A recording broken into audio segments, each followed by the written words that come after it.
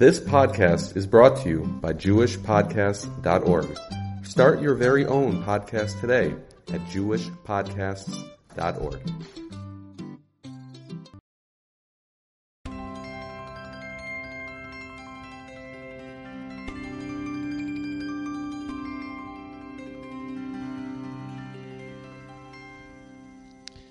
Okay, I apologize for publishing this a bit late this week with the first day obviously occupied by Tisha B'Av, and with the holiday season, the Ben Azmanim actually in swing right now. That's been a bit distracting.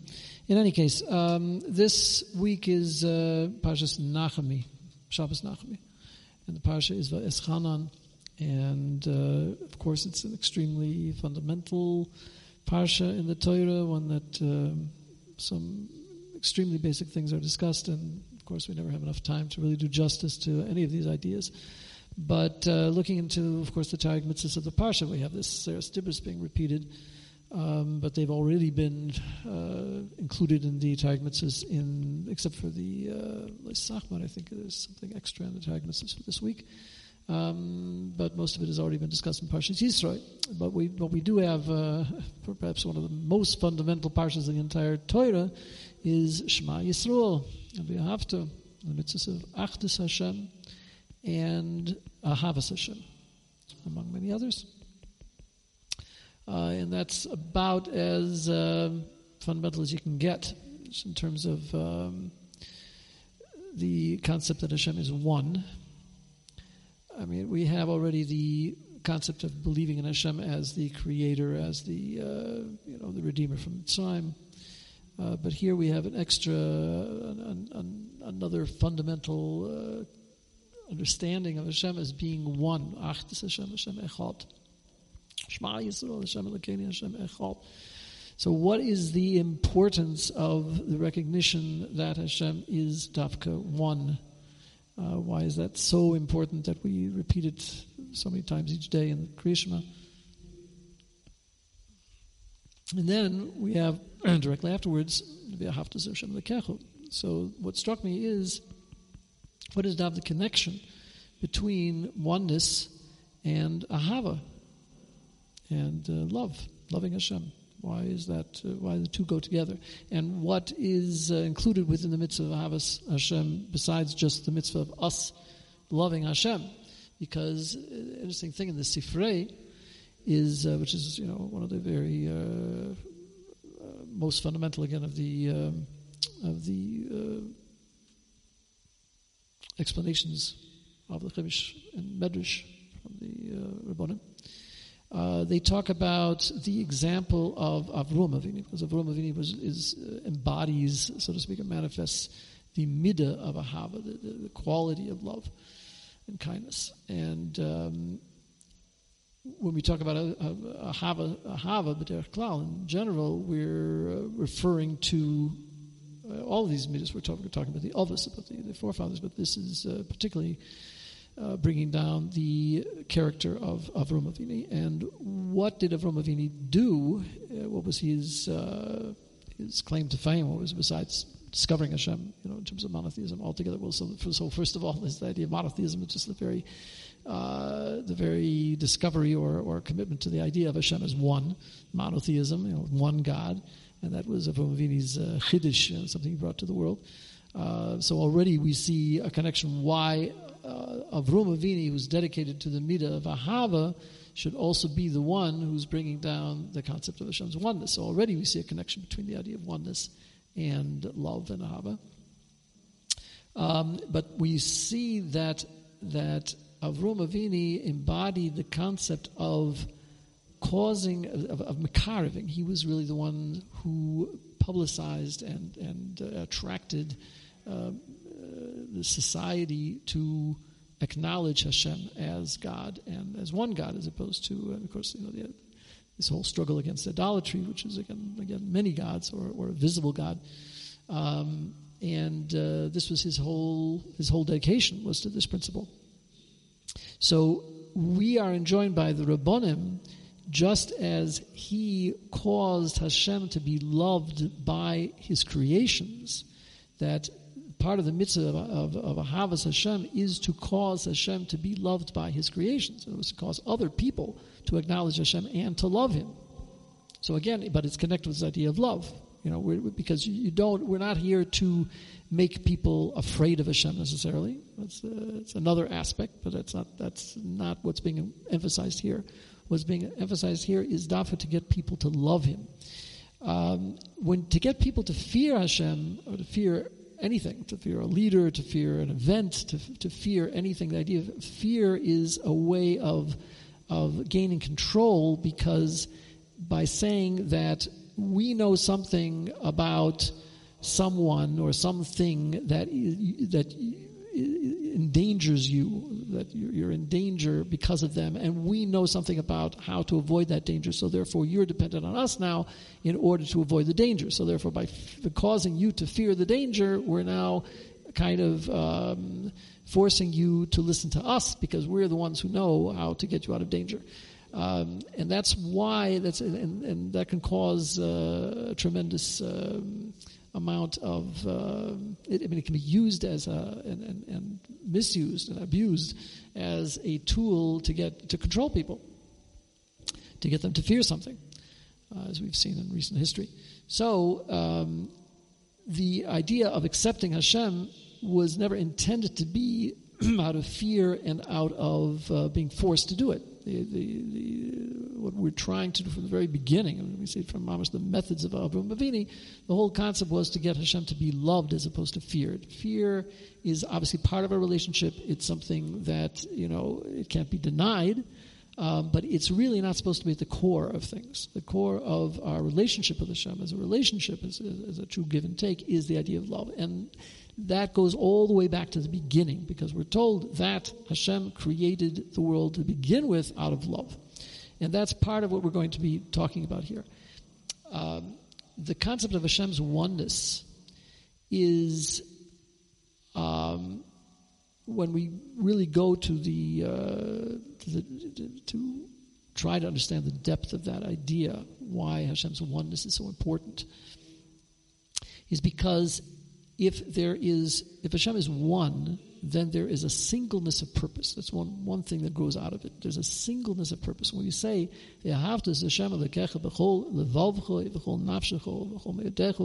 saying levavcha itself includes the Yitzhak Toiv and the Yitzhak. Your heart is composed of both tendencies to go one way or the other, and there's a whole tremendous amount written and taught about the concept of serving Hashem with your Yetzer Hara, your evil inclination as well as the good inclination. The idea is that it is all-encompassing. And we talk about Hashem as a jealous God in the sense that Hashem does not want us to have any other gods. That's the idea of lo yiyah. That's the second of the service. It's not enough to just say that Hashem is our God, but Hashem also has to say, I'm your only God. This is one and only. It's not allowed to go after anything else. But if Hashem is be'etzem one, and there is no competing force, there is nothing else. He's the only game in town. If you want to serve something, there is only one thing to serve, because everything serves him, because he is on the top and he created everything, even things that seem to be a contradiction to his existence. All the forces that seem to be doing evil in the universe and destructive forces and all this kind of thing. To say that Hashem created them as well requires a whole long explanation, because it doesn't seem to fit with Hashem's desire to create the world to begin with was for good and to do good for his creations. It's a teva hatoiv lehetiv. It's the nature of that which is good, to do good, to want to do good. And if we go even further than that and say that the entire motivation, so to speak, for creation was tainik, that he should have pleasure in his creations, and his creations should have pleasure in him. So, by the way, I just had I think it was through the Maharal, basically, that we had a very amazing insight. This whole thing of the Maharal in the shir I give in Ber HaGoyla, which is a sefer that's devoted a great deal to difficult passages in Chazal, that have to be explained on a deeper level. And there's a number of things, especially in the Berashishi, that he talks about at length that go into different so-called scientific explanations of Chazal and how they don't seem to be consistent in many ways with modern science. And he goes into depth about how we have to understand those things. So, but the very fact that those statements exist, especially when they can't be interpreted literally, they have to be understood from a spiritual perspective, the very fact that Hashem wants us to understand things in the physical world from a spiritual perspective, obviously, is that he wants us to participate in the wonder of the creation itself. He wants us to have hanua from that. There's a tainik to that, and all the great Rishonim, to a large extent even earlier than that, were fascinated with astronomy and with looking into the heavens and appreciating Hashem's handiwork for on the highest global cosmic scale, because Hashem wants to share that with us. He created us as thinking beings, as capable of intellectual understanding and appreciation, that we should participate with him in the grandeur and the majesty of creation as a whole. So that's on one level. It's yedechem lamurim. What's the pasuk over there? Nechem. Mura. That's actually the Rosh Hashanah of Shema. Is that we should raise our eyes heavenward and to appreciate the handiwork of Hashem. So that's one of the ways that Hashem shares that grandeur of creation with us, leading to that ultimate tainig. But that's only one aspect of it. There's the concept of the grandeur of creation is one thing, but the fact that Hashem is one and only means that we have to focus on Him and focus on understanding everything that we experience in creation in the context of coming closer to Him and seeing Him in that creation, as we've talked about many times before. And ultimately, that is supposed to lead us to a feeling of love. And also, again, to when we introduce others to that kind of experience of Hashem as being all-encompassing and being the one who's presenting that to us for that we should participate in that grandeur, is an experience of being the car of them, of bringing them to also that higher level of appreciation, which is shaykh to every creation. I mean, every creation on its own, every person for sure, every human being on its own level. And we're taught everything in creation, the idea of Perek Shira, is that every creation in the world on its particular level sings a praise to Hashem. What's singing praise to Hashem? Because you love Hashem as this wonderful Creator that created a wonderful world and is sharing it with us, and that's we're participating. So on the very lowest level, it should be an awe, but also a leading to love, because it's his involvement with us. It's not that Stam, he created a world and he wants us to look at it. He wants to enjoy it together with us, so to speak. He wants to participate with it and build it and introduce it to us as something which he's giving us the tools and the raw materials to be able to even go further with it and take what creativity he's put into it to even a higher level. And all those things lead us to have this interactive relationship with Hashem, which is what love is, because love is give and take. Love is giving and taking pleasure from each other, in a sense. And on a higher level, it is the concept of becoming one. And that is really what's the difference or the uniqueness of the relationship between the Jewish people and Hashem as opposed to creation as a whole. It was really all of the creation is supposed to be in love and awe of Hashem. and we are supposed to be the ones that are supposed to be bringing them to that higher level. So that's the or legoyim, the idea that we are supposed to be a light to the nations, because first of all, when they see how we interact with Hashem and appreciate Hashem, so they also learn from that. And also we are supposed to be actively getting them to appreciate Hashem on a higher level, which is what Avraham Avinu did. So the idea is that is one level of what we're trying to do here.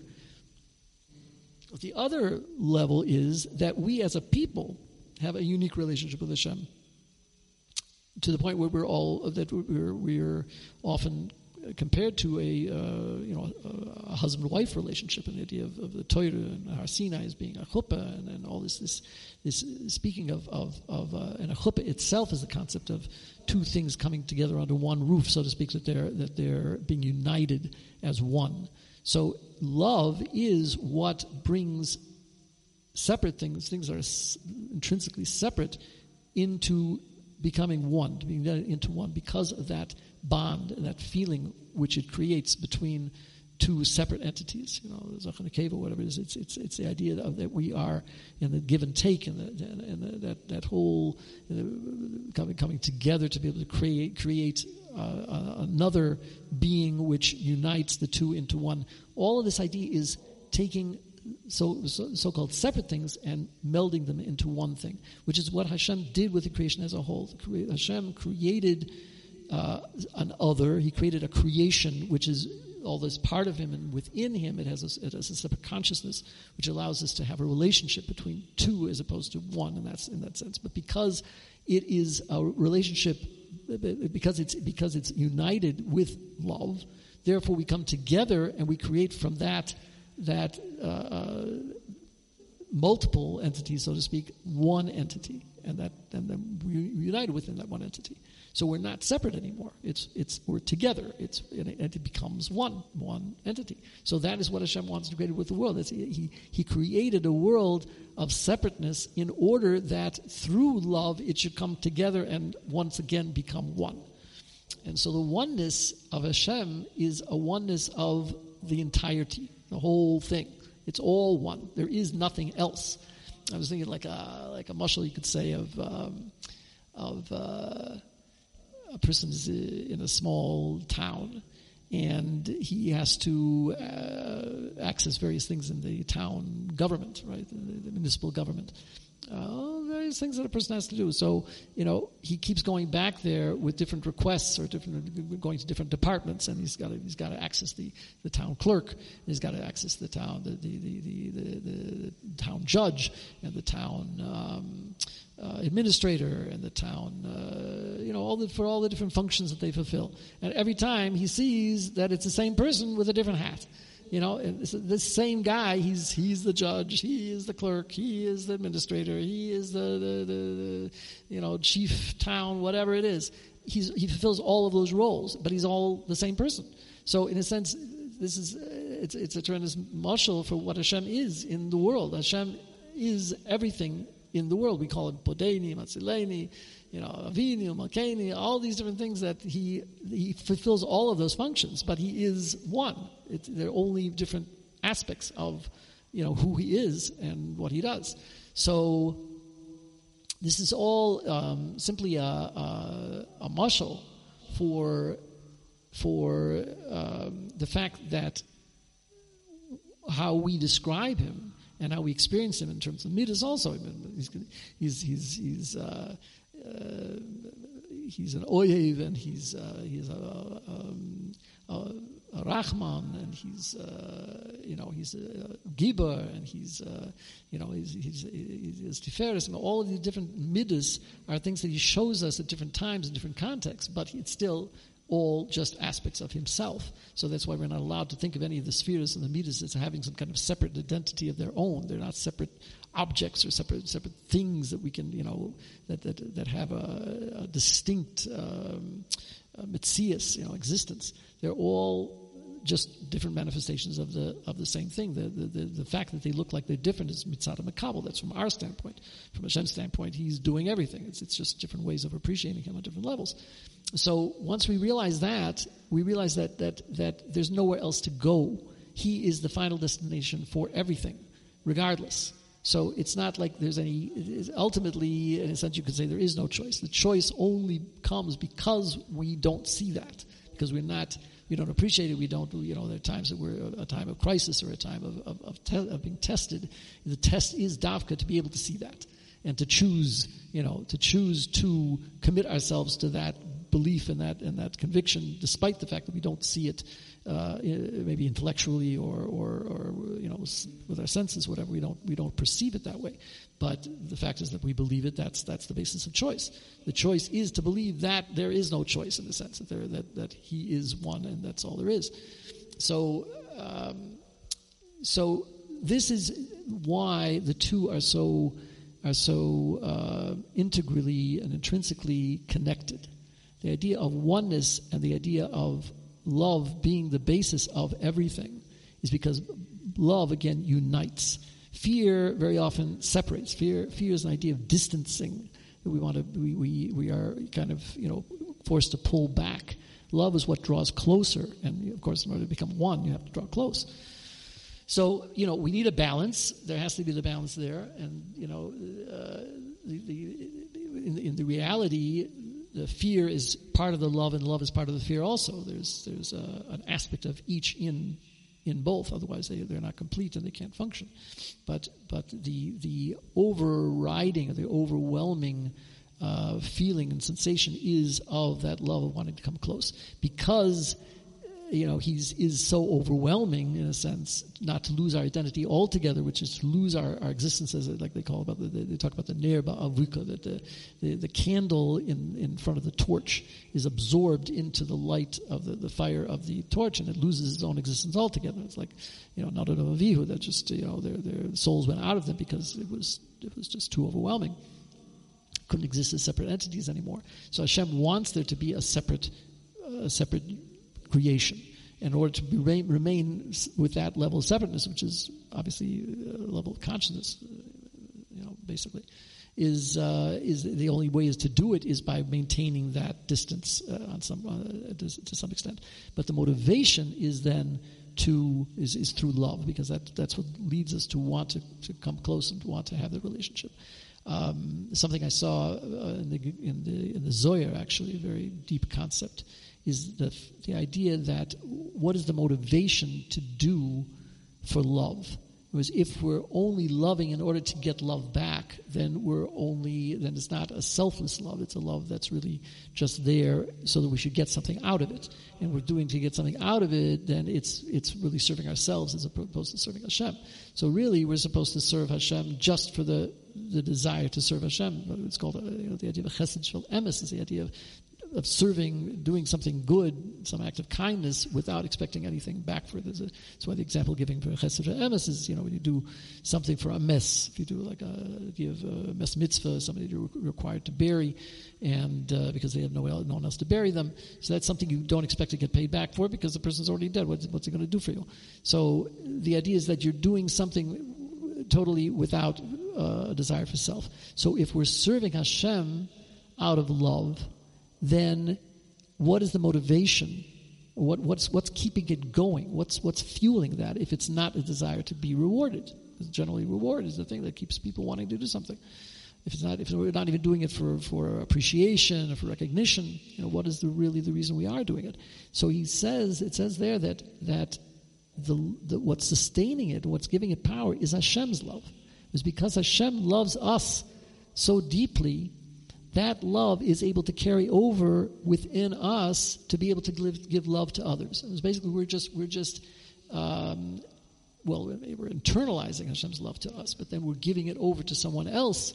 Because Hashem loves us, we're loving someone else. It's like the idea that if somebody does something good to you and you can't pay them back, so how do you pay them back? By doing something the same as something similar or whatever for someone else. Somebody takes you in when you have nothing and gives you a place to stay or food or something like that, and maybe you'll never see that person again. So you can't pay them back. And also, you could never pay them back anyway for what they if they saved your life or something like that. You can't pay them back for that. So what do? You go and show that love for someone else, and then through that love, that showing love for someone else, you're in a sense doing back for the person that did for you. But again, it's not just to pay the debt. It's because it's the love itself that you experienced, and now because you experienced that love, now you can share it, you can pass it on, you can share it with someone else. So the more we appreciate how much Hashem loves us and Hashem gives us, and again, the giving is not just the appreciation and the gratitude for Him giving us something, because then we're focusing on, in a sense, what He's giving us. We have to focus on the love that caused Him to give it to us to begin with. Especially since He's giving us for nothing, He's not expecting anything back. We can't give anything back to Him because He has everything anyway. So when He gives us, it's in order to give that we should then give that further, and we should give it vital. So again, the concept that we have of Havta Hashem Elokecho is sometimes seen in a very narrow sense of just loving Hashem, and even then we think it's see it as being overwhelming. But when we start to see that it's much broader than that, and it's really talking about first of all, again, getting the creation as a whole to love Hashem, and also by showing them how much He loves them and how much He gives them and everything, that appreciation. And then also this idea of sharing the love, and that what we do for others should be based on extending and manifesting the love that Hashem has for us, that it's just going then a step further. Is broadening the concept of Hashem that much more. So once again, the essential relationship between the oneness of Hashem and the idea of Ahavtas Hashem, the love of Hashem, is that the love is what allows us to come back to one.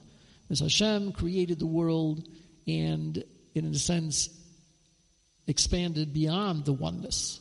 And now, I believe it's Shabbos Yisroel, one of this forums says that when we create that unity again, and we come back to Hashem and create that unity is in somehow even on a higher level than it was to begin with, before the creation. It was as if we could identify a time that was before time. So it's very hard to deal with this whole concept of before creation and after creation. There was no time, but the idea is that Hashem is beyond time. But the idea that the very fact that we're coming to a greater whole by the fact that we are uniting ourselves with Hashem after creation, is again through the midah of Ahava. It's through love, and that's why that's so central to everything. If you would like to contribute to the organization that produces these podcasts and see what else we're doing, access some of our other materials, you can find that at nekuda.org. That's NEKUDAH. That is nekuda.org.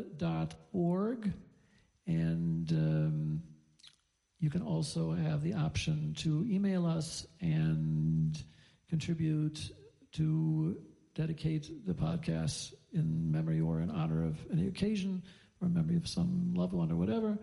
And we'd be very happy to get that support. Thank you so much.